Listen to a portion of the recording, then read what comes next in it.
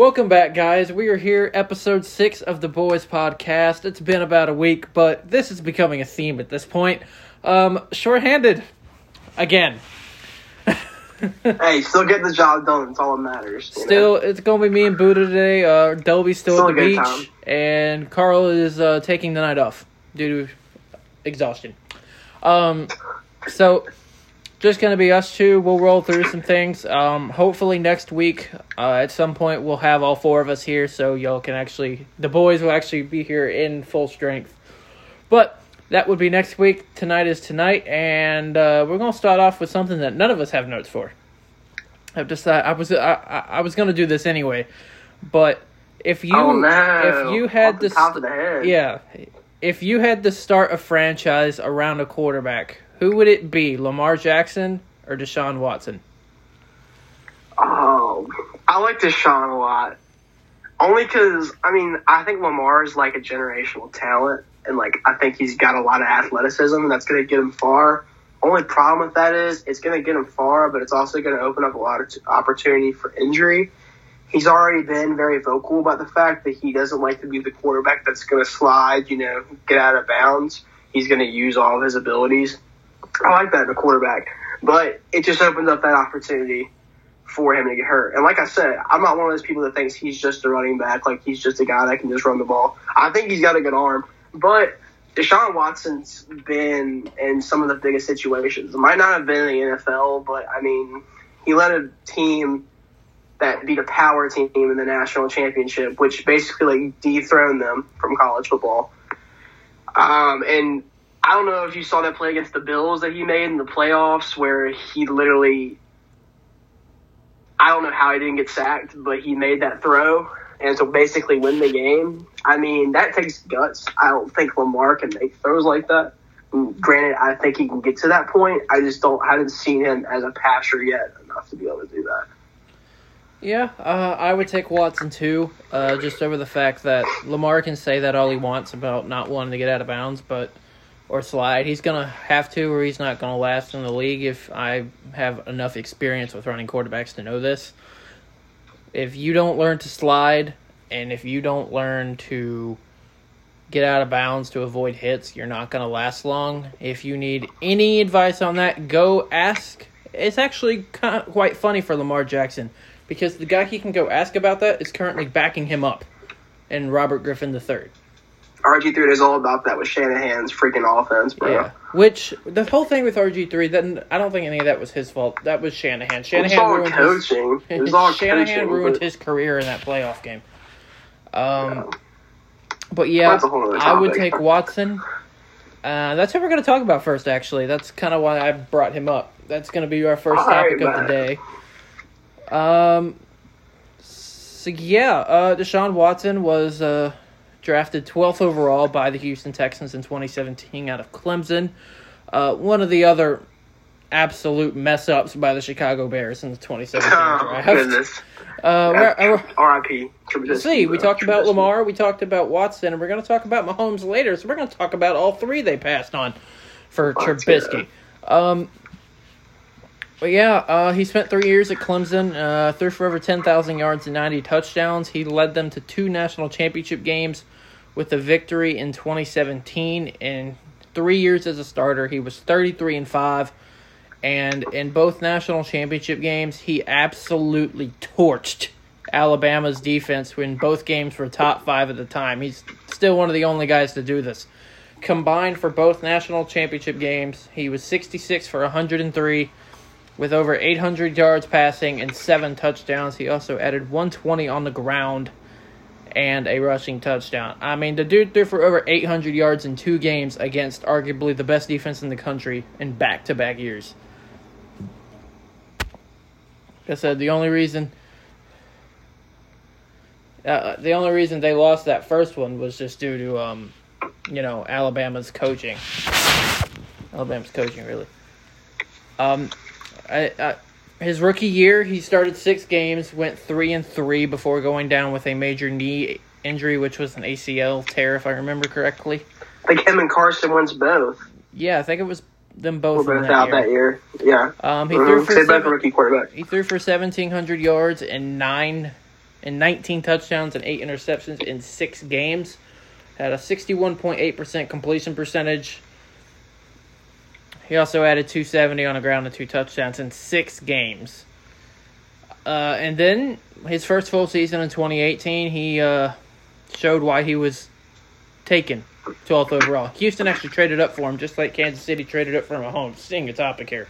Oh, and Baltimore traded up for Lamar, too.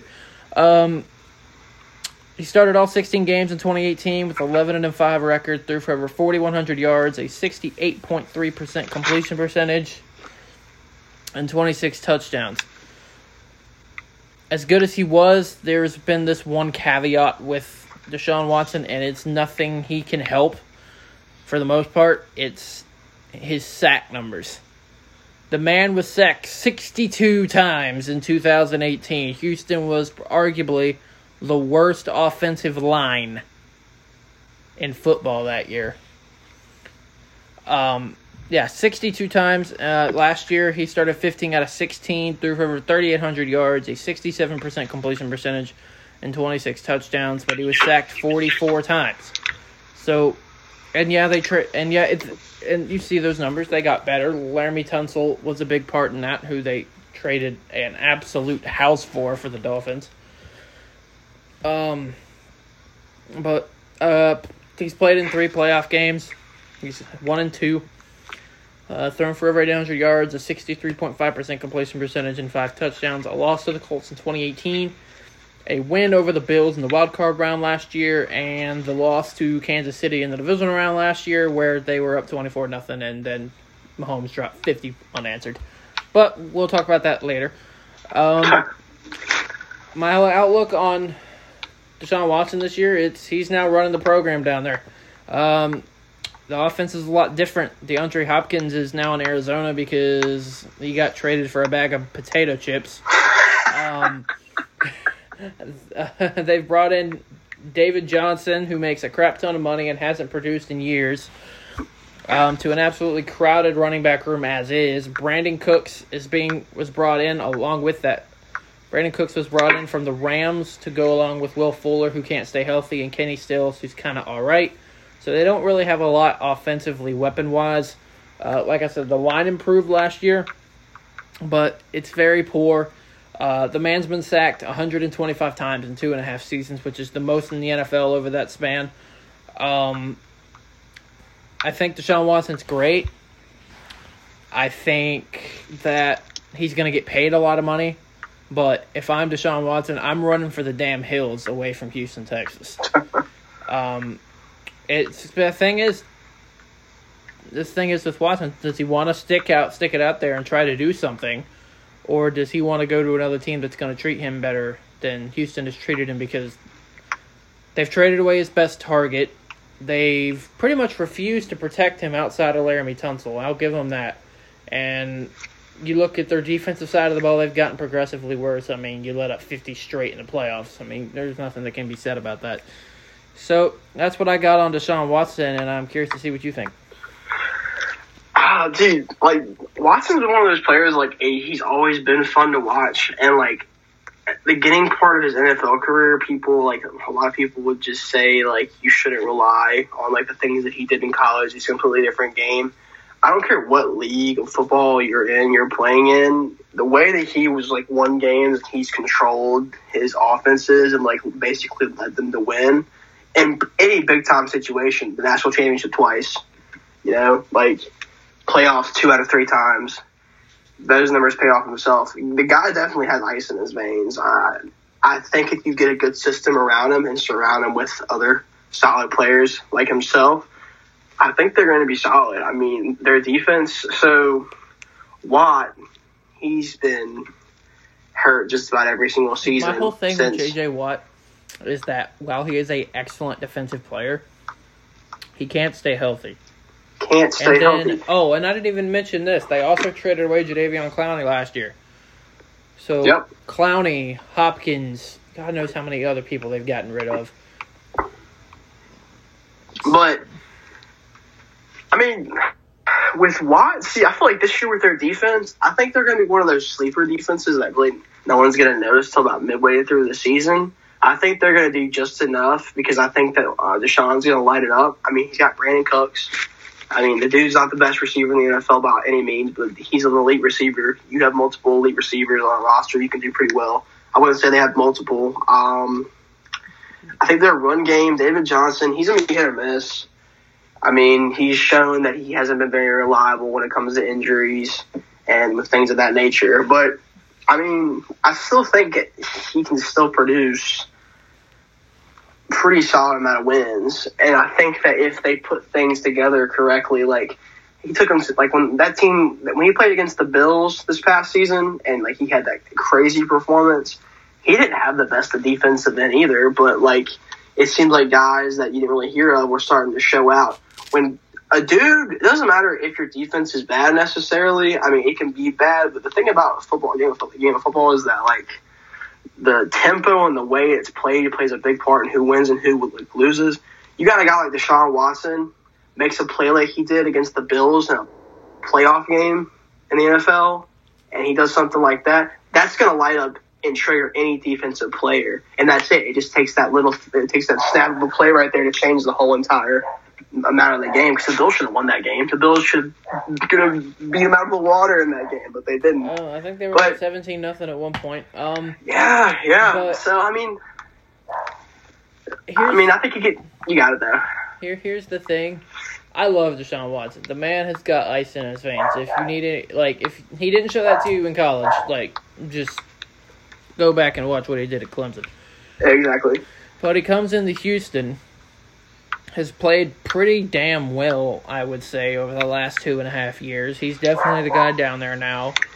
But it's like, if Houston doesn't do something, and if they keep trading away his help, I just don't see him sticking around. I mean, the Texans offensively are going to have a drop-off. You don't trade a top 3 receiver in the National Football League, in my personal opinion.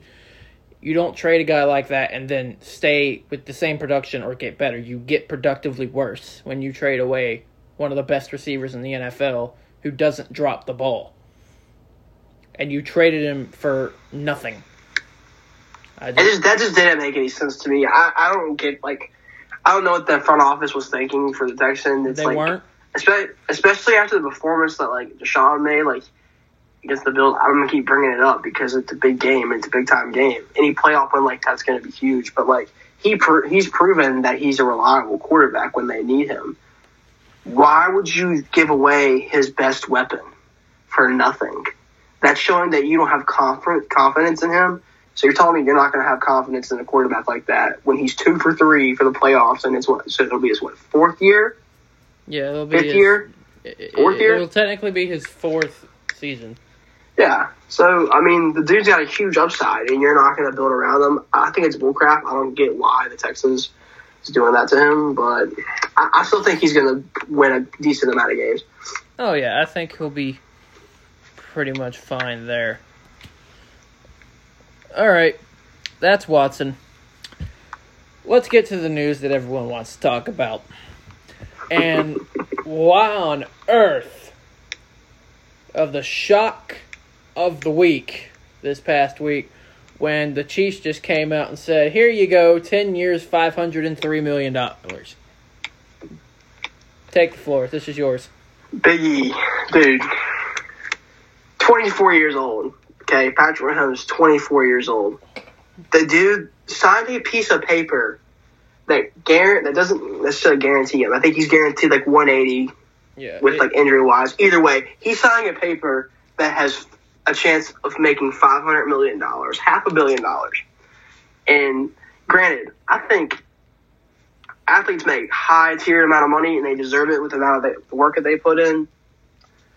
The thing about it is, if Mahomes is like this great player, which granted he's proven it, but if you're going to continue to be successful, you're setting that team up for failure for signing that contract. They didn't have the cap space at all to do anything with him this year. That's why they did this whole imaginary money situation with the whole $500 million thing, $503 million. That's all fine and great, but when the time comes where they're actually going to have to pay him, you're going to be seeing these practice squad players from the Philadelphia Eagles start coming over there and start playing for him because they're not going to be able to afford anybody. See, here's the thing, though, and this has been proven. Mahomes is so good. I see him possibly later in his career when they're having troubles affording people due to his massive amount of contract. Because I think in 2025 he's scheduled to make $59 million.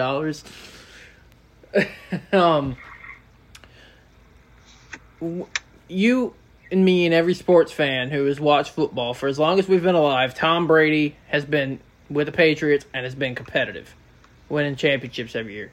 Tom Brady, the last 4, 5, 6 years, has been with pretty much nobody's outside of Gronkowski up there. So, Mahomes is that damn good that he can carry a bunch of practice squad guys. I'm going to say this, and Delby was going to fight me. But if Carson Wentz can lead a bunch of practice squad guys to the playoffs, Patrick Mahomes can lead a bunch of practice squad guys to a championship. We just haven't seen him do it, though. No. I mean, Biggie, his successes came when he's got guys surrounding him like Tyreek Hill. Who's the running back they have that's like the second fastest player in the league besides Tyreek Hill? Gosh, I can't think of his name right now. It's not Mecole Hardman, is it? No, it's not Hardman. I believe you're talking about Sammy Watkins. Yeah. No, well, I can no. I can't think of who it is, but that's beside the point. He's had a loaded. You got Travis Kelce, arguably one of the best tight ends in the league, right in front of you. So you got a top tier tight end. You got a top tier receiver that no one can basically cover because he's faster than everybody else on the field. That's just the way it is. I mean, when you have that kind of speed on the field, you got a guy in open space. It doesn't matter what angle you have on him. He's gone. He proved that. I mean, I don't know. I think he can do well. I just want to see what he does. Like I said, I'm just really excited for the season. I hope it ends up happening. There's a lot of big stories that need to play out, especially Patrick Mahomes with this big contract. I don't know. I mean, I think he definitely could do it, like you said. Not distant on the Eagles whatsoever or Carson Wentz's ability, but like you said, a player like Carson Wentz can. Guy with his elite talent, I think someone just as much as talent, if not more, is more. With Patrick Mahomes, I think he could do the same thing. But you never know. It's football, so I mean, you never know. Yeah, and when it comes to when Tyreek wants to get paid and Travis Kelce wants to get paid, they can't. They won't be able to. They're all under contract for multiple years until in a couple years, and if that gets Kansas City a couple more Super Bowls, I really don't think they're going to care. That's true. Just to go into a little background on him, he was drafted with a 10th overall pick in 2017 out of Texas Tech. We're talking a lot about that quarterback class tonight. Also, the Chiefs traded up for him too, which is a theme topic for the 2017 quarterbacks, and they all hit except for the Bears. At Texas Tech in 3 years, he threw for over 11,000 yards, a 63.5% completion percentage, and 93 touchdowns. He was the nation's most outstanding passer in 2016, and of course, he was awarded the Sammy Baugh Trophy. He threw for over 5,000 yards and 41 touchdowns in his final season. The most prolific game, and if you were a college football fan, you will remember this game. It was Baker Mayfield in Oklahoma against Patrick Mahomes in Texas Tech. Just shootout, bro. In 2016. There was no defense to be found anywhere in the vicinity of this game. If I remember correctly, I don't have Baker stats right here. I have Mahomes. They both went crazy that game, though. Baker, it was just whoever had the ball last. Baker, I think, threw for over 500 yards and 7 touchdowns. And Mahomes, he threw 88 passes. Let's just put that out there. He threw the ball 90 freaking times for 734 yards and 5 touchdowns. He did throw an interception, which might have cost him the game, honestly. But the dude threw for 700 yards. I don't remember the score, but it was in like the 70s and 60s. It was ridiculous. Just going to say, y'all listening, if y'all have time and y'all like offense, go watch the highlights of that game. You will be pleasantly enjoyed with yourself. It's not highlights. There's their defense. Well, it's offensive highlights. Yeah, that's true. In his first year in the league, he sat behind Alex Smith for his rookie year, which I think is a lot that contributed to his success. That's one of the best things that he ever could have done. And also being drafted by a team coached by Andy Reid, that helps too. Yes. Andy Smith excuse me, Alex Smith was traded to Washington that offseason, and then Mahomes lit the league on fire. Kansas City went 12-4 in his first year. He threw for over 5,000 yards and 50 touchdowns, the first quarterback to hit the 50 touchdown mark since Peyton Manning did it in 2013 when he threw for 55. Dog. He was named the league's MVP. He was named the league's AP Offensive Player of the Year and led the Chiefs to the AFC title game. And if it wasn't for a ridiculous roughing the passer call on Brady and a stupidity move by Dee Ford stepping offside on an interception, they would have been in the Super Bowl that year too. He was first team All-Pro, and that started to cement his status as the league's top QB, which there is no debate, by the way. In 2019, he led them to an 11-3 record as he missed 2 games due to an injury, which was not even really his fault. It was his center's fault, actually. He threw for 4,000 yards and 26 touchdowns. Now, obviously, people are going to look at that stat and go, oh, what an aggression. But I'm sorry. When you throw for 5,000 yards and 50 touchdowns, you're going to have a regression. Of course. Are that good. Then came the playoffs last year. And, everyone's like, oh, the Chiefs are so dominant. Well, they were down double digits in every single playoff. It's behind every single game, including the Super Bowl. It doesn't matter. They were down 24-0 to the Texans. What does Patrick Mahomes do? Goes off. 50 unanswered points. 50 unanswered. They scored a touchdown every drive after the 24-0 deficit. They're one of the best teams that adjust mid-game to mold that offense around Patrick Mahomes. Something I've always said about Andy Reid. Andy Reid, if you're up at halftime, you're not safe. Yeah, never. That got proven. Then they come back the next week in the NFC title game and come out slow against Derrick Henry and the Titans. And then they put they were putting 7, 8, sometimes 9 people in the box to stop Derrick Henry. They were forcing Ryan Tannehill to throw the ball, and, well, they ended up coming back off the 10-point deficit and winning the AFC Championship game by double digits. Super Bowl. Down by double digits in the fourth quarter with less than 8 minutes. It was 3rd and long, and Mahomes did Mahomes. A ridiculous off-his-back foot throw to Tyreek Hill, which changed the whole aspect of the game. They ended up winning by double digits and was Kansas City's first Super Bowl in decades and decades and decades. But it's just no lead is safe when Patrick Mahomes is behind center. He's played 5 playoff games in 2 seasons. He's 4-1. He's got a Super Bowl ring. He won MVP last year. He's thrown Super Bowl MVP, didn't he? Yep. He's thrown for over 1,400 yards, 13 touchdowns, and only 2 picks in 5 playoff games. Both of those interceptions came in this past year's Super Bowl, might I add. So, let's see. League MVP, check. League's best quarterback, check. Super Bowl champ, check. Super Bowl MVP, check. So, now with this, this deal's technically 12 years because he's got the 10-year extension, but he still has 2 years left on his rookie deal. So, he's getting paid like $5 million this upcoming year, but it'll go up the later we get on. He's the best quarterback in the league. He's arguably the league's best player in general. I think Mahomes is fantastic. I've always liked him. I didn't expect him to sign him to a 10-year contract worth up to $503 million, $500 million. I didn't either. But here's the thing. I mean, you have a once-in-a-century type talent. And I say century, not generational, because Mahomes is the next Brady. Mahomes is the next Rodgers. Mahomes is the next Patrick Mahomes. He's just an offensive machine. Like, he's one of the best players to just dissect every defense he sees. Brady's really good at it. Mahomes is even better at it, I think. Yeah. So, Mahomes, to me, is what I would want in a quarterback. But you're not going to get Patrick Mahomes again. So that's how it is on Patrick Mahomes and his massive, massive, massive contract. So it's let's get into some college football news here for a second. Today, we of course do have a college football program to discuss, but we'll get to them in a minute.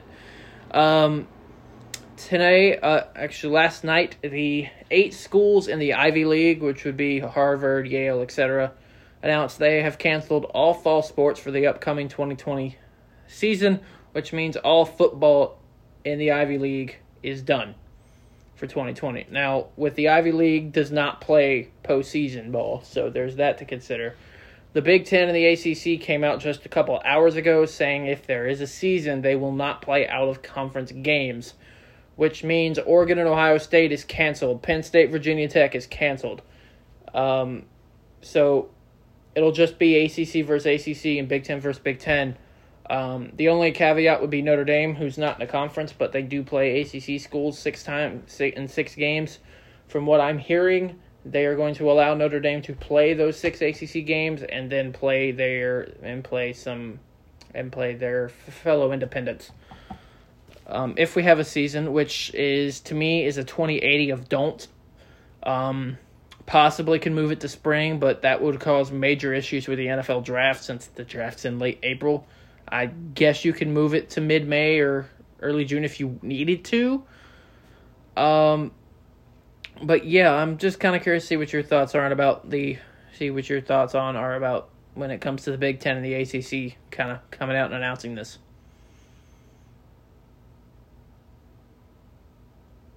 But are you still there? Hold on, guys. We're having technical difficulties. You good?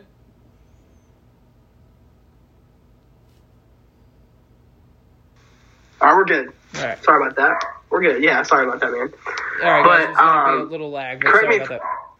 You're good. Correct me if I'm wrong, but I think I got an alert today from ESPN. I think they reported that the ACC plans on reporting and starting at September 1st regularly. Like it wouldn't affect the season opener. And they said that they were the first team out of the Power 5 to announce what they were doing.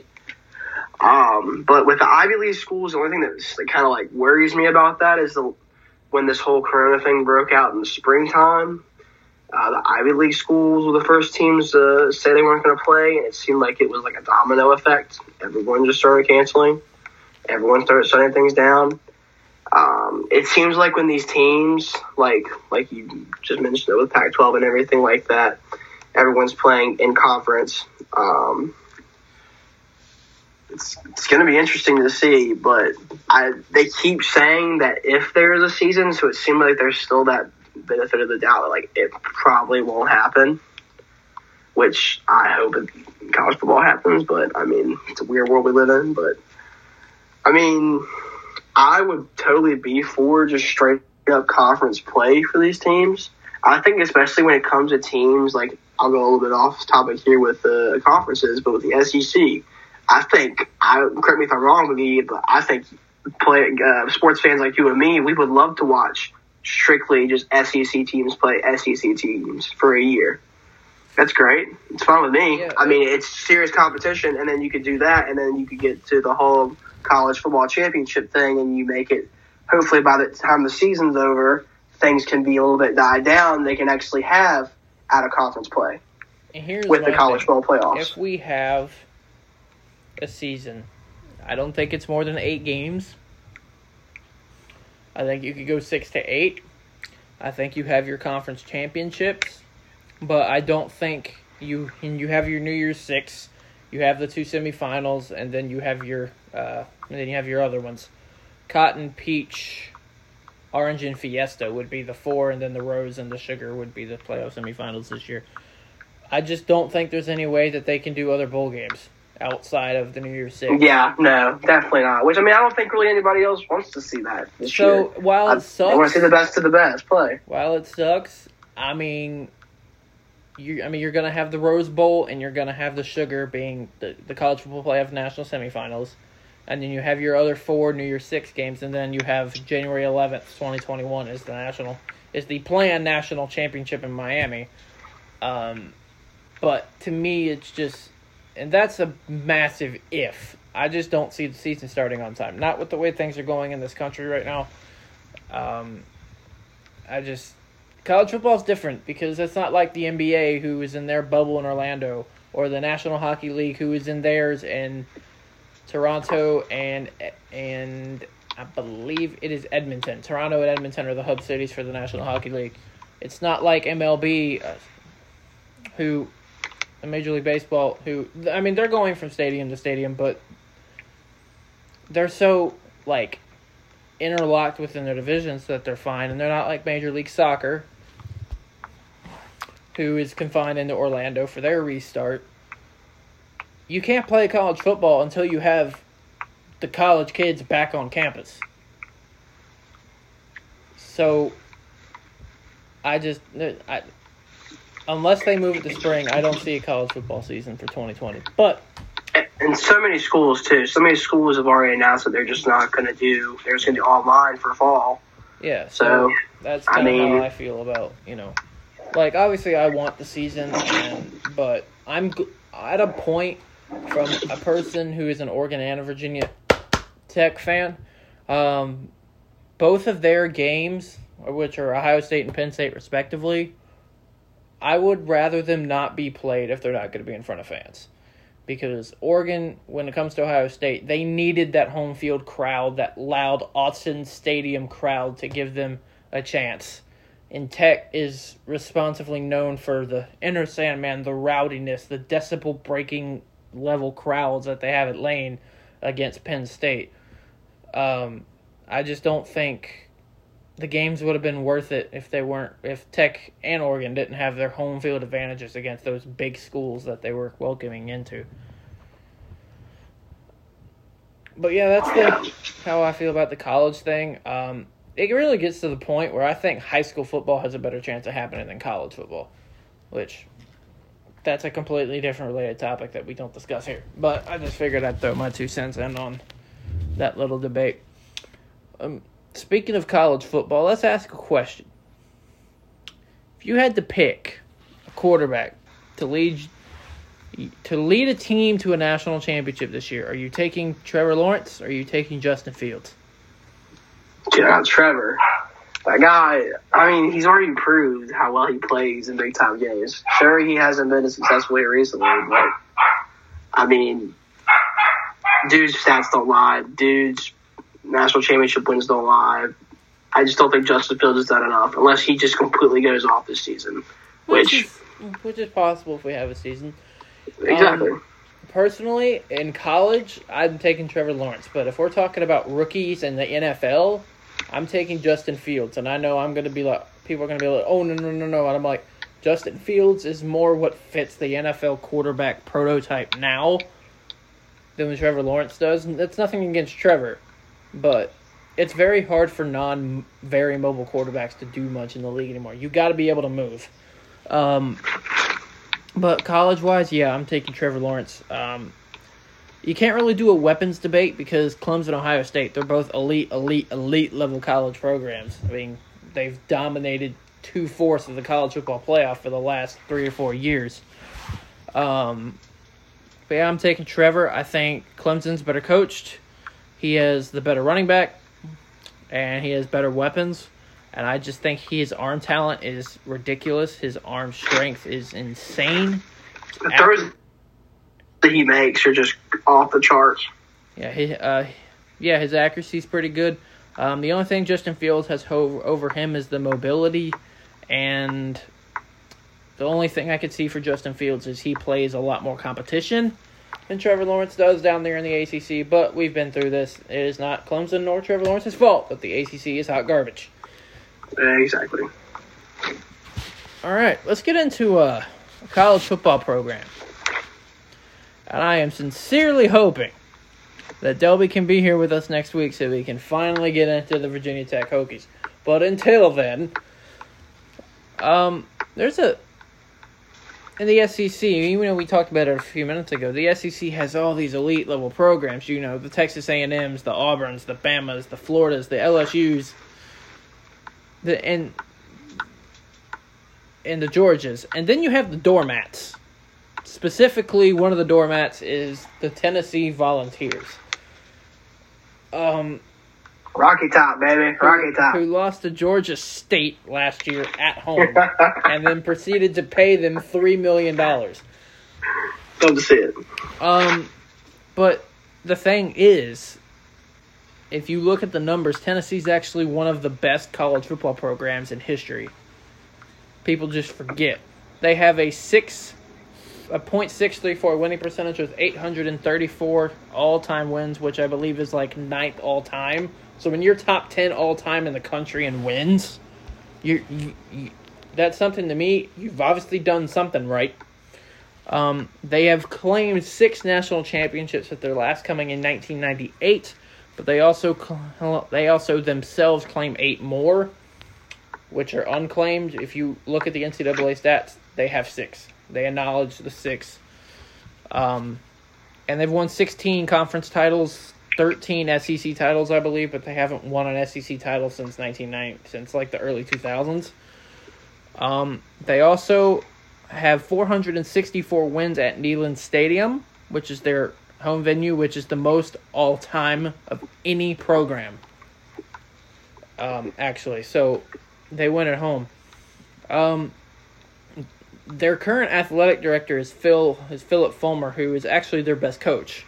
He coached there from 1992 to 2008. Tennessee went 152-52, so that's pretty good if you're asking me. But let's be real. The real golden years for Tennessee football was 1995 through 1998, which they had Peyton Manning from 95 through 97. No season under 10 wins. They were 3-1 in bowl games, including a national championship and an undefeated season in 1998. They were 45-5 in that time frame. 2 SEC championships in 97 and 98. They would also put up 4 more 10-win seasons after 98 through 2008 before Fulmer, he was kind of pressured into retiring after a 5-7 season. But since then, since 2008, Tennessee has been, how do I put this nicely? Awful. They haven't posted one 10-win season in 12 years. Or 11 if you want to count it technically. 2015, 2016, and 2019 were the only good ones. 2016, they won 9 games. 2015, they won 8. And last year, they won 8. They had, 9-win seasons in 2015 to 2016 and 8 in 2019. The others, they were really lucky to win 7. They had 6 seasons under 500. Most of those 5-7s, they even had a 4-8 season in 2017, I believe, which was the worst in like 50 years for them. They haven't won the SEC since 2007. They haven't even been to a conference title game since that year. But there is hope.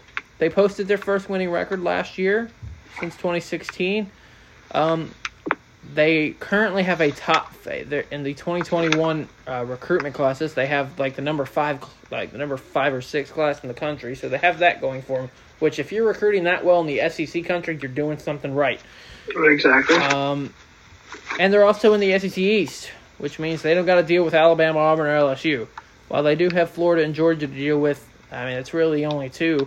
I mean, and while they don't have to deal with Bama directly, they do play them every year because they're rivals. They got promise. Looking at their schedule, they got Oklahoma, Alabama, Florida, and Georgia. So I could see them going 8-4, but I could see them where they might upset an Oklahoma or a Georgia or Florida because they're not going to beat Bama. Could possibly win 9 and sometimes maybe even 10. Maybe they'll come back and have their first 10-win season since like 2007. They finally have a positive outlook after being so bad for so long. I actually feel for Tennessee because, I mean, they do have this rich tradition. I mean, when you're top 10 in all-time wins and you're number 1 in the country in home wins of all time, it's kind of how it is with Tennessee. I'm a fan of them, actually. I don't really have anything against them. No. Battle of Bristol. Let's not talk about it. Okay, you and me both know that if that game would have been later in the year, Tech would have swamped them. Dobbs was not a good quarterback, bro, and he walked right over us, man. Right over us. Okay, Dobbs wasn't terrible. Oh, goodness. What is he doing now in the NFL, Big E? I don't care what he does now. We're talking about... And he plays for the Jaguars. He's like a 4th-string quarterback for the Jaguars now, something like that. I honestly don't know what he's doing. But he wasn't great in college, but he was serviceable.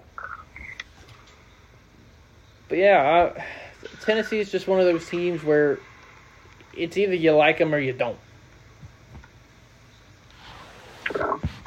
I mean, with me, I don't really have besides the game against Virginia Tech, obviously, where we lost. Also, whoever decided to put a football game on a NASCAR track, let's not do that again. Dude, that was awesome. What are you talking about? That was amazing. Awesome, but as from a fan perspective, if you were there, why would you pay tickets if you can't get up front? Cause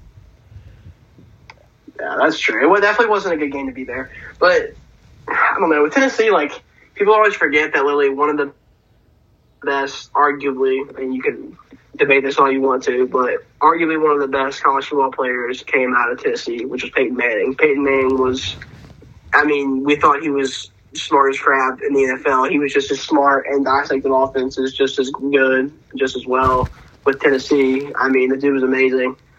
But, I mean, I think they had promise. They're all, like you said, with the recruiting class, since they have such like a big broad history of being successful, having a successful program, you're gonna get the recruits still. That's why you see these like old like school SEC schools, you know, kind of still getting heavy recruits just because that's just the way the world works. I mean, people want to go to the big name schools, you want to go to the big facilities, which I mean, I'll do the same thing.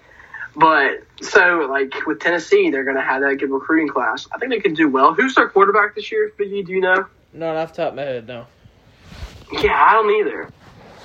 I don't know who. I probably should have known. Looked at that, but I mean, depending on who their quarterback is, I mean, it seems like that plays a big role in Tennessee's success.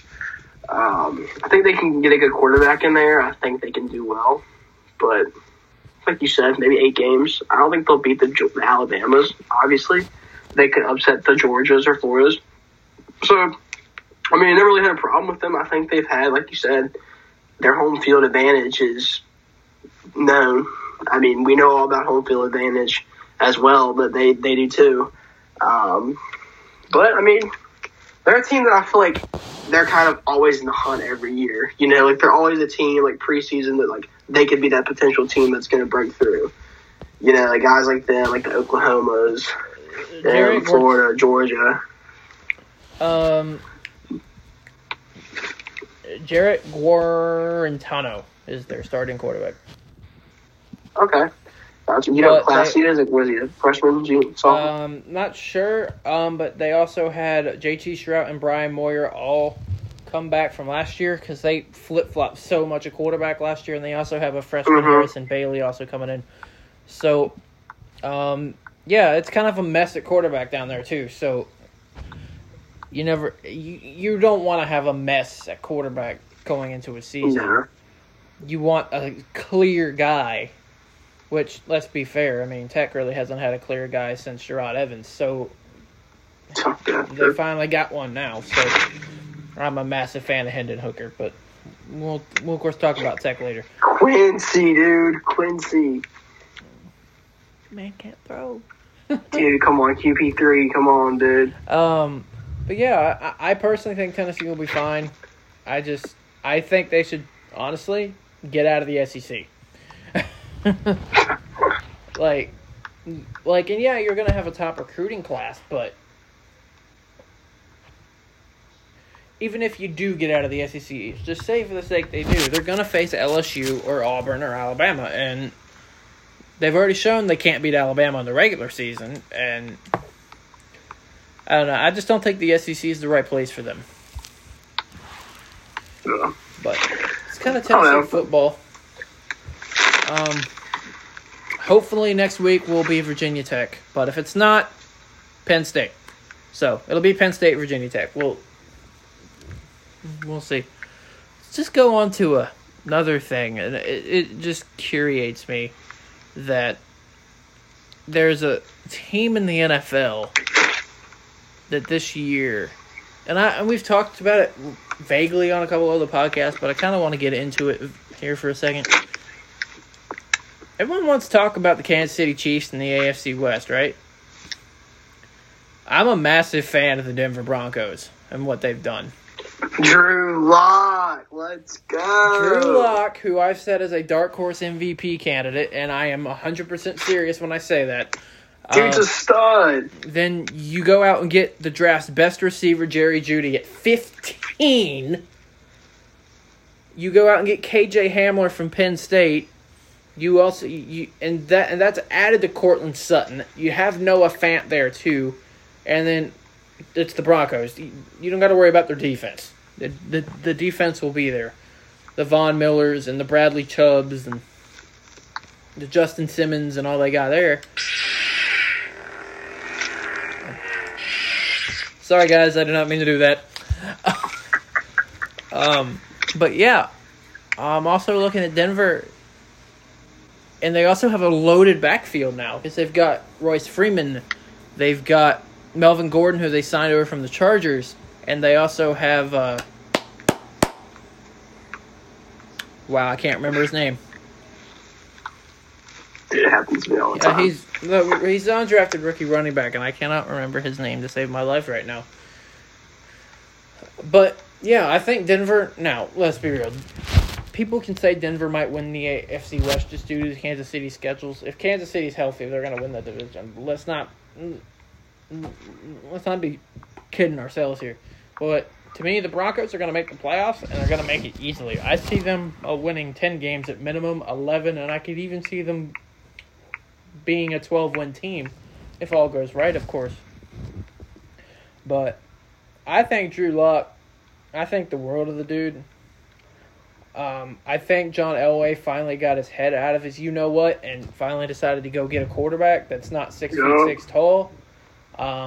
No clear secret, I'm not a fan of the Broncos organization after the way they showed their butts after the Super Bowl and during the 2016 game.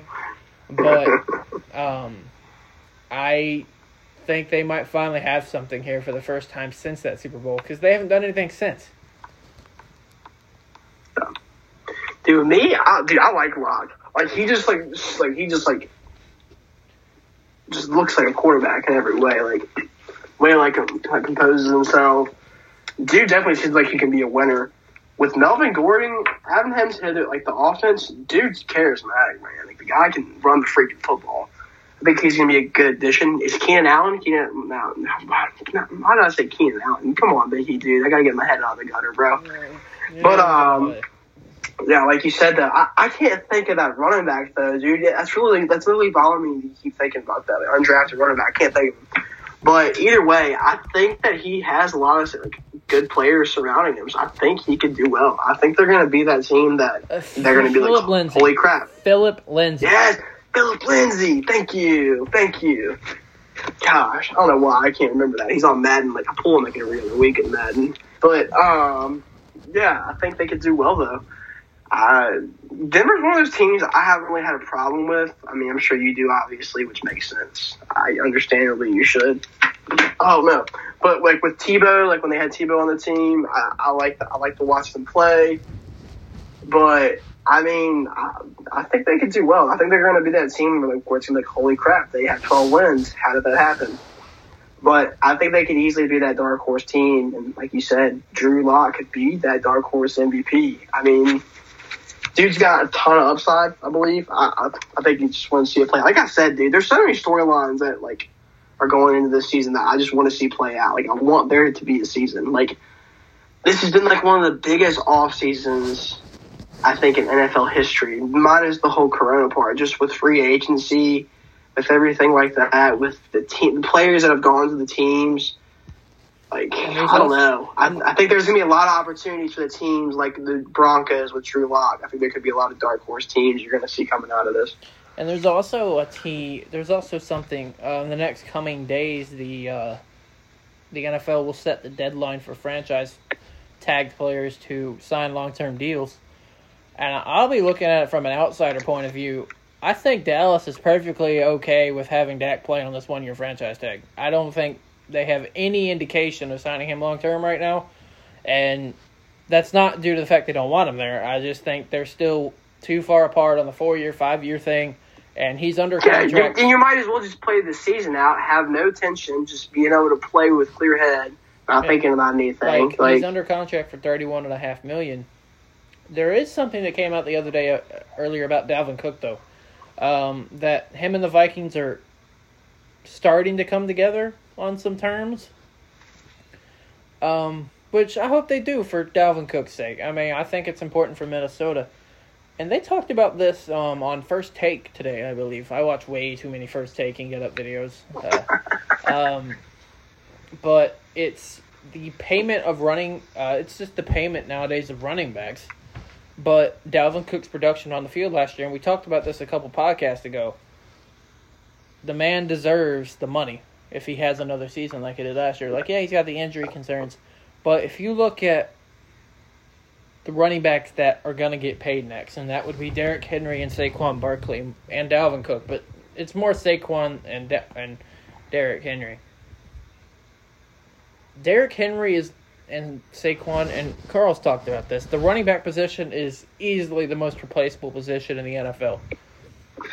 But come on now. Derrick Henry is a stud.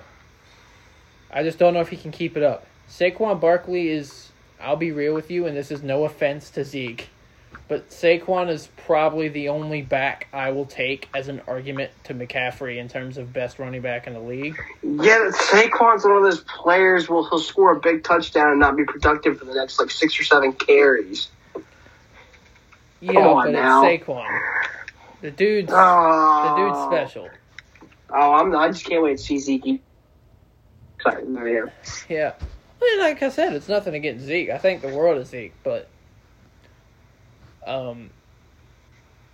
yeah, I think when it comes, and the market's still going to rise, and McCaffrey is the top of the market right now with the $16 million, but I think Saquon gets around that, and I think Derrick Henry gets around that. But if you have this special talent at running back, and Zeke is a special talent, McCaffrey is, Saquon is, Derrick Henry is, especially Derrick Henry, he was a second-round pick, as was Dalvin Cook. I just think they demand so much money on the market because they're once-in-a-generational type backs. It's going to get to a point where teams are going to have to part with once-in-a-generational type backs because the position is so replaceable. That's just kind of how I feel about the running back payment kind of thing. Yeah. I mean, it's just tough because, running back is one of the most important positions of the field. I've already talked about this before. You establish a good running game if you're going to win games. That's just the way it works. Look at the Patriots. They've had good success in the run game with the Super Bowls they've won. Look at the stats of the games. I think it is a replaceable position nowadays. I just feel like you say once in generational talents, and I'll agree. Zeke, Saquon, CMC, those kind of guys are. Dalvin Cook, they are. A lot of other guys too. But those guys, I feel like you see them coming out of the draft every year from these big-time Power 5 schools. It just seems like there's going to, continue to have guys produce. Najee Harris, he'll probably come out and play well in the NFL. Clemson's running back. Travis Etienne. Yes, Etienne. Yeah, dude. He's going to play. He's going to be a stud. Jonathan Taylor. He's probably going to be the next stud running back. That's going to be a sleeper. And there's also J.K. Dobbins, who unfairly went to the Ravens. Exactly. But, you see these running backs. I just don't see – the market's going to continue to rise. Like you said, these teams are going to have to part ways with these running backs. But these once-in-a-generational talents because of the market. But, I think running backs, they should try to get their money. They've been underpaid for a lot of years. I've said it before. They've been underpaid for many years. Actually, they're probably one of the most underpaid positional players, I believe. They're one of the most important, like I said. But, I don't know. I think you'll see a lot of big names in free agency this next year with running backs, I think. A lot of big-name running backs just because, once again, the market, the way it's set up. So, I don't know. And, honestly, looking at some of these backs, like we've mentioned, and then there's the guys that, want to be paid, but they don't want to get paid as much. And then you have Mostert. San Francisco's star back from this past year's playoff run requested a trade the other day because he knows he's not going to get the money that he wants in San Francisco because their backfield is so loaded. And their defense is starting to get a little loaded, too. And they traded Buckner to Indy, but then they drafted Kent Law to replace him. Just right like that. That's kind of how I feel about that. And you said earlier about, Travis Kelce, Mahomes having Travis Kelce is arguably the best tight end in the league, which I get that, but to me it's George Kittle, and we talked about this. Oh, dude, I agree with you. Yeah, 100%. Like, I mean, it's no offense to Jimmy G. I like the man, but he's not Mahomes. No. I mean, he basically gets paid to hand the ball off half the time, so. And that was shown in the Super Bowl. Yep. Same thing with Ryan Tannehill. Gonna pay a man $100 million just to hand the ball off to Derrick Henry 30 times a game. One more thing, it's like,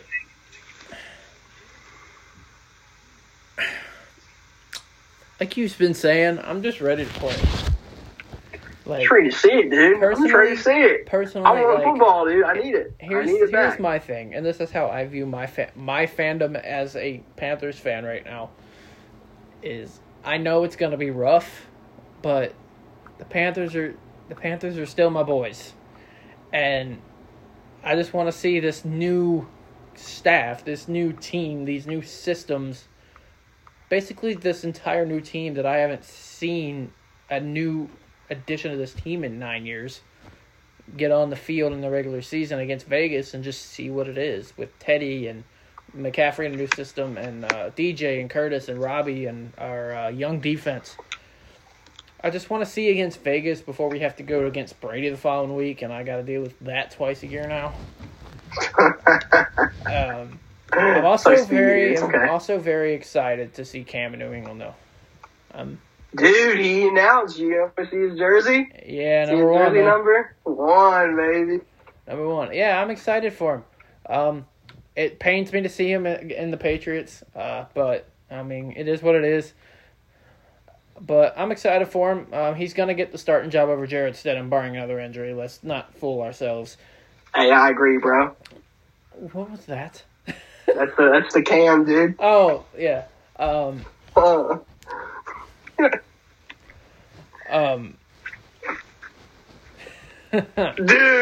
okay. No. You better tell them what exactly you just did. You cannot bring back those memories, Biggie. Those horrible memories of those baby blue uniforms.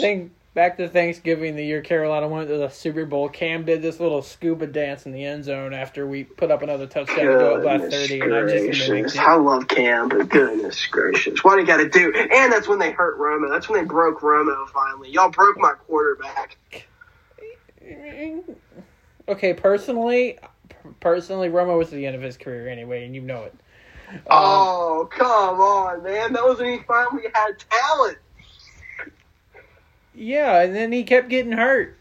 It's not my fault. Yeah, I know. It's not my fault. You know how I feel about Romo. He's got a special place in my heart. It's not my fault he had a glass collarbone. Yeah, you can't help that. But yeah, man, I'm just excited. I'm ready to see Kansas City defend the crown. I'm ready to see Brady in Tampa. I'm ready to see Cam in New England. I'm ready to see if all the issues the Cowboys have had over the past 10 years were... You're going to see if they're going to have arguably the best wide receiving core in the league? Is that what you're about to say? No, I was going to say, let's see if all their average mediocrity was because of Jason Garrett. I'm ready to see if that was actually the case. See, here's with me. Because, like I said, you're very excited about your Panthers. Dude. I'm excited to see how they're going to play. With the Cowboys, you know me, I'm not going to be one of those basic Cowboys fans. We're going to win the Super Bowl every year. I'm not going to do that to you. Now, there have been years I've been confident, I would say, but I don't think I've ever been the type to do that. This year, though, here's the thing, like I said, okay. Here's the thing, though. There's a difference between being confident that you might have the potential to get there. Exactly. But there's another difference between just coming out and saying after average season after average season after average season, even when y'all got to the playoffs, y'all didn't win a game, and the next year would be, oh, we're going to the Super Bowl. How about you get to the conference title game first before you talk about Super Bowls? Hey, listen here. Hey, we beat the Seahawks, so we're starting to climb a little bit in the playoff pool. So I, of course, do respect that you're one of those, look, if you look at a team and you think they have a chance to get to the Super Bowl, that's all fine and dandy. But most Cowboy fans say it year after year after year after year, and that's why half of this country hates the Dallas Cowboy fan base. As they should, because a lot of people do that. But with me, dude, like, here's my thing. Me being a fan, looking at how Jerry Jones has kind of pieced things together, if there's one critique I've had about Jerry from the past few years, besides the whole coaching ordeal, that's the next best thing I'm going to talk about that I'm excited about.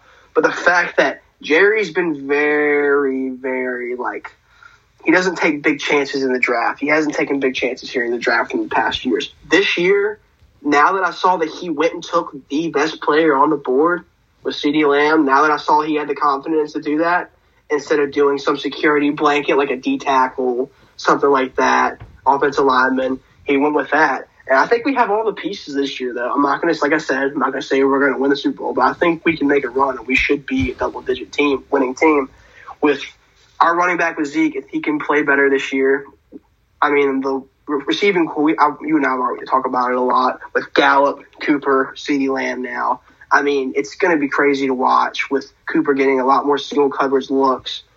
I'm also excited to see CeeDee Lamb. He's probably going to be one of my favorite players to watch this coming season.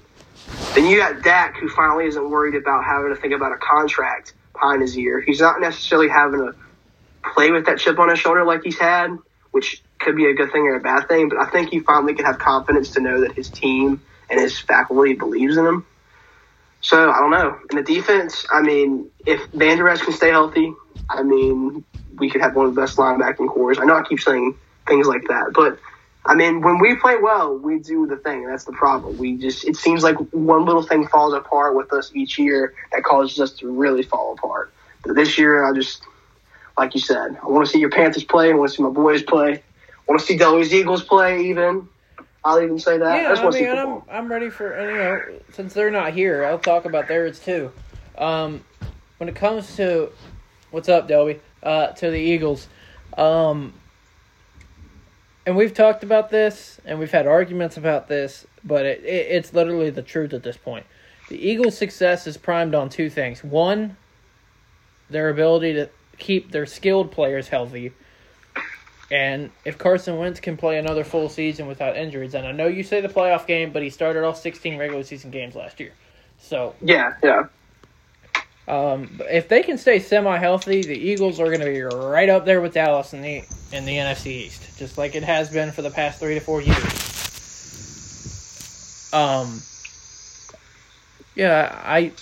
You have when the Eagles took Jalen Reagor out of TCU and they desperately needed weapons. They've got Miles Sanders, who I think is one of the most underrated backs coming into this year.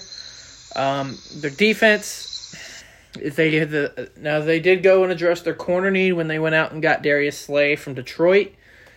And then obviously the pick of Jalen Hurts, which I think was a good, smart backup pick. Because honestly, even if you look at Dallas too, you got to have a somewhat good backup quarterback that can come in if your quarterback gets hurt, or in this year's case gets diagnosed with COVID, that can come in, produce well, and win you games. So, yeah, I think the Eagles are another team that could win 10, 11 games. I think the Cowboys and Eagles are going to split. I think the division's going to come down to Week 16 just like it did a year ago. I'm telling you, these people with the podcast. I can't wait for the podcast. These people listening to this podcast are not prepared for the previews and the reactions. I'm telling y'all are not prepared for this. There will be a viewer discretion is advised before this. But that's all I'll say about that, because I'm going to save that for Week 8 when y'all really get to see Delby and Buddha go at each other. Fly. As far as it goes, yeah, whatever. He's going to roast you for that when he listens to this. As far as Carl's team goes, the Colts, they've got the highest ceiling in the AFC South as far as I'm concerned. We've talked about, I think the Tennessee Titans have a massive regression. I don't even think they win 8 games. The Houston Texans will fall off a little bit with trading Hopkins. We've talked about. We don't need to talk about the Jags. They are massively irrelevant and have a chance to not win a single game. As far as the Colts go, they of course, their biggest move of the offseason, or their two, was trading for DeForest Buckner and bringing in Phillip Rivers. If Phillip Rivers can keep his turnover differential down, I think the Colts will easily win the AFC South. They brought in Jonathan Taylor in the draft. They brought in Michael Pittman, Michael Pittman Jr. from USC in the draft. They're really solid on defense. They got arguably the best offensive line in the league. They have the best offensive line in the league. Being a Cowboys fan, I was not expecting that. Dude, have you seen Quentin Nelson, dude? Of course I have. He's probably one of the best guards I've ever seen. Which I respect you for saying that and not just being biased, which I personally think it's between Dallas and Indianapolis. No, here's the thing, Big E. Here's the thing. I'll give the Colts it all day long. The only time I'll ever say Dallas has the best offensive line is when we are 100% healthy. That is when Tyron Smith is 100% healthy. When Tyron Smith is 100% healthy, he is the best tackle in the league. I don't care what Delby says with Jason Peters. He can say all he wants to. I mean, with guards, I get it. The Colts have us with the guards, Quentin Nelson, like I said. But tackles, Lyle Collins and Tyron Smith, I mean, come on. Fair. But Zach Martin, hey. But, yeah, Colts obviously, arguably, have the best line in the league. Quentin Nelson is a bad SOB. Yes, he is. And then, you got Phillip Rivers and you got a reliable backup with Jacoby Brissett. I have nothing against Brissett. He's not a starter. He's a reliable backup. I think he's done well in games where he's been the starter. I think he's proven he could be a good quarterback. And then the Colts also brought in, I believe it was Jacob Eason out of Washington this draft. So they've got that too. Like I said, I think if Rivers can stay healthy, which he's really shown no problem with, and I think if he turns down the interceptions, I think the Colts will easily win the AFC South, and I mean easily. They're most talented. That's kind of how I feel about all our teams. I'll go into mine since we haven't really done it. It's a very, very low ceiling. I don't expect much. You got a lot to look forward to there. You know what I mean? Like I said, I've got a lot to look forward to because this is the most different this team has looked in over a decade. But Cam's no longer there. Greg Olson's not there. Luke Kuechly retired. Thomas Davis isn't there anymore. Let's see. James Bradbury went to New York. Mario Addison went to Buffalo. Our two starting defensive tackles both went to Dallas. Don Terry Poe and Gerald McCoy, who were the lead heads of the league's worst run defense. So have fun with that, by the way. Let's go! So it's all new. They drafted Derek Brown out of Auburn. They brought in Yatir Gross-Matos out of Penn State. They went all defense in this draft. And it's, to me, it's Shaq Thompson's time to shine. The man has been behind Thomas Davis and Luke Kuechly for so long. He's the linebacker there now.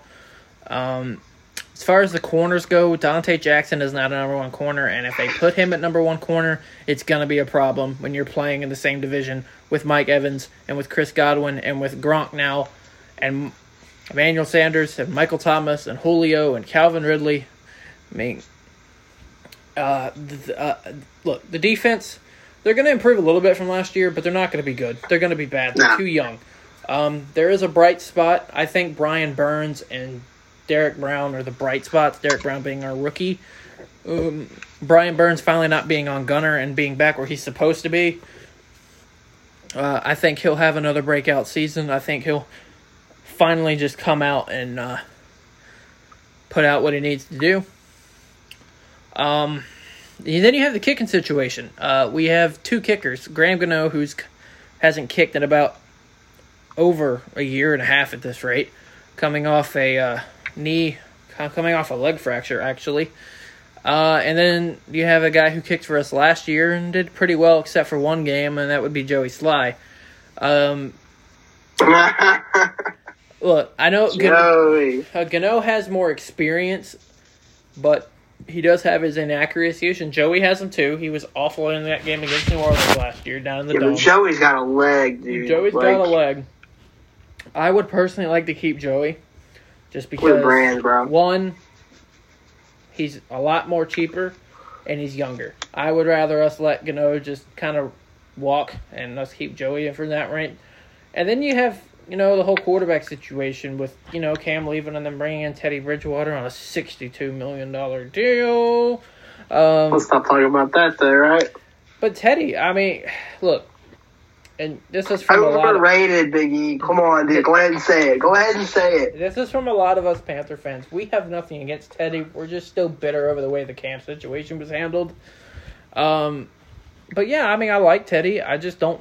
And not that I say I don't think he lasts in Carolina due to his production. I just don't think he lasts because he's going to be on the sideline.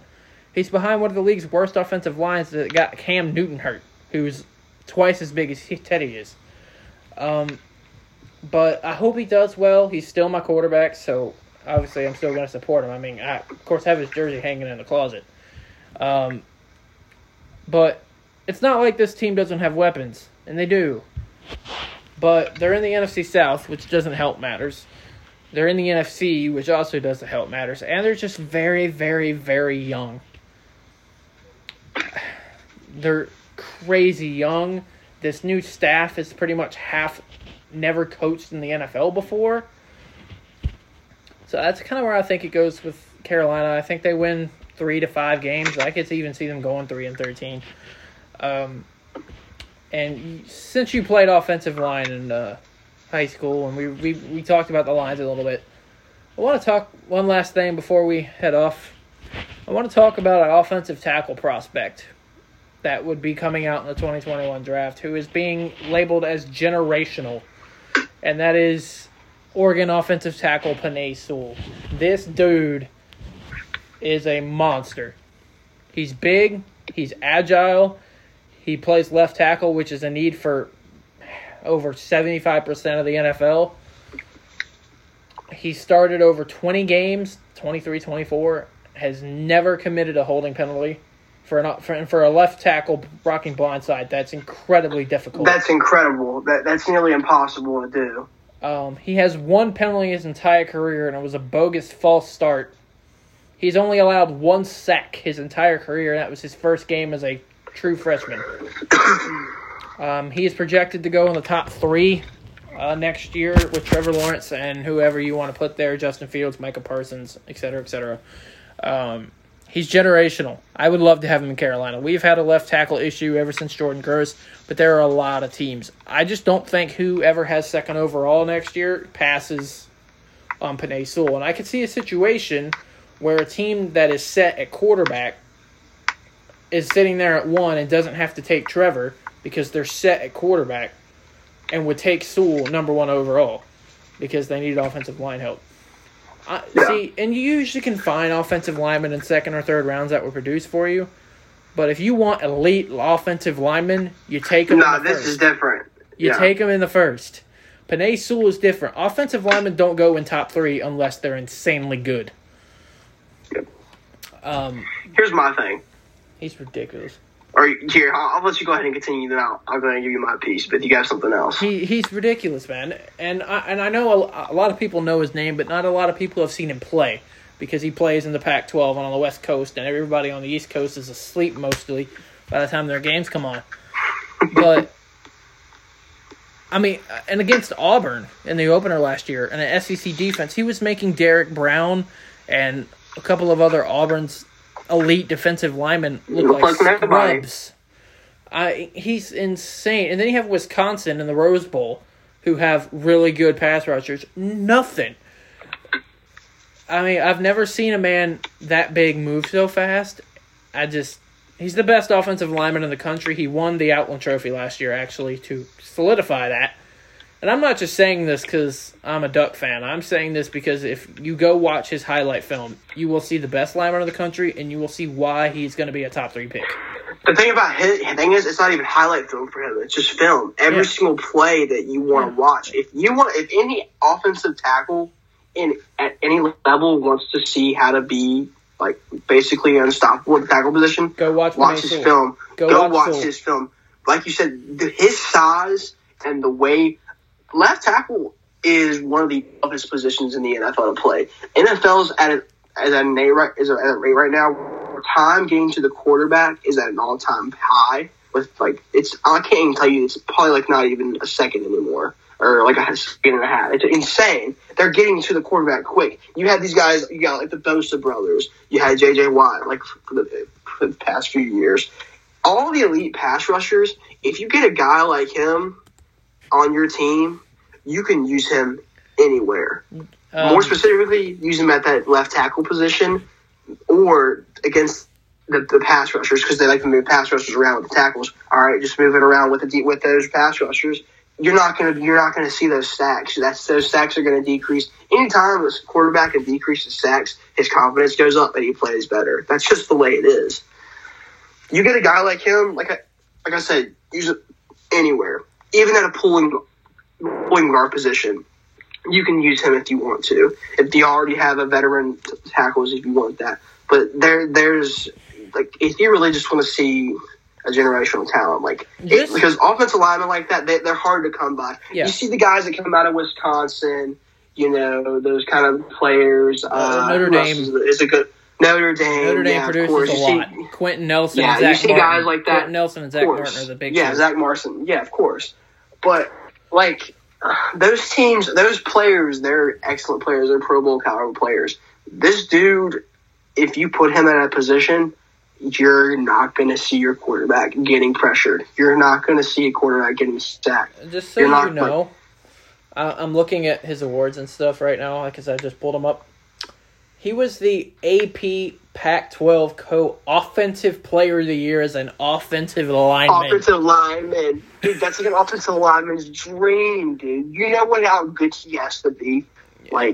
And people who don't know, seen him play. Obviously, I have a lot more insight on this than a lot of people. For people that don't know, the Pac-12 has talent off the board out there. Also, that one sack thing, that's one sack over 1,300 snaps. Oregon is 17-3 over the last 2 years when he's in the starting lineup. I'm not even going to name all these first teams. He was the Pro Football Focus, PFF, Pac-12 Player of the Year. No coincidence, the PFF named him the Pac-12 Player of the Year last year. He's an unanimous first-team All-American. It's ridiculous. And then, he was all freshman in his freshman year. Like you said, if any offensive lineman wants to see how to play the damn position, go watch Penei Sewell's highlight or tape. It's crazy. Oh, and just to add on to the fact, we talked about his agility. He's 6'6", 330 pounds. Put him at fullback. I want to see him at fullback. I wouldn't surprise to see somebody put him at fullback in the league when he gets there. Honestly, I'm not even against it if he does it. I think for 1 yard line, I'd do it. But yeah, that's kind of how I feel. Since you being a former lineman, I kind of figured you would be a massive fan of the dude. Yeah, dude, big dude. I've been watching him since his freshman year. Dude, just that kind of dude. The way he grades out every game, just the way he uses his hands. Most guys in college, that's their problem. They don't understand it's a hand battle more than everything at the tackle position. You got guys coming at you full speed. There's only multiple things you can do. You got to know how to balance your weight, and you also got to know how to use your hands. You got to use your hands, it's over with. Yeah. And he wins. And the way he can get underneath guys, it's just insane. His leverage for how big he is, the way he gets so low, it's you can't beat it. He's going to make a lot of money when he goes to the NFL. Oh, that's all I got to say. He's going to be a top 3 pick, and he's going to be a blindside monster for. I'm serious. If there's a team that somehow gets the number 1 overall pick that has a set quarterback, I wouldn't be surprised if they got him. A set quarterback, and that would feel comfortable with that quarterback not taking Trevor at 1, Penei Sewell could go number 1 on the board, and I'm not joking. Easy. But yeah, that's Penei Sewell. And that's going to do it for us today. An hour and 20 minutes. Holy crap. Yes, sir. We've gone the longest here. Always a good time. Next week, if we have everybody back, Carl will be talking about the life for the Los Angeles Chargers after Phillip Rivers. If we have Delby here, he will be talking about something about the New York Giants. Me and Buddha will have new topics. And if Delby is here, we will finally talk about Virginia Tech, which will more than likely be going half an hour. You can find us on Twitter, Instagram, Facebook, and obviously our YouTube channel at Boys to Podcast. Yeah, you can follow us there. Podcast will be up later tonight on Spotify and YouTube for episode 6. This is Ian. That's Buddha. We will see you guys next week. Out. Yes, sir. Catch you later, boys.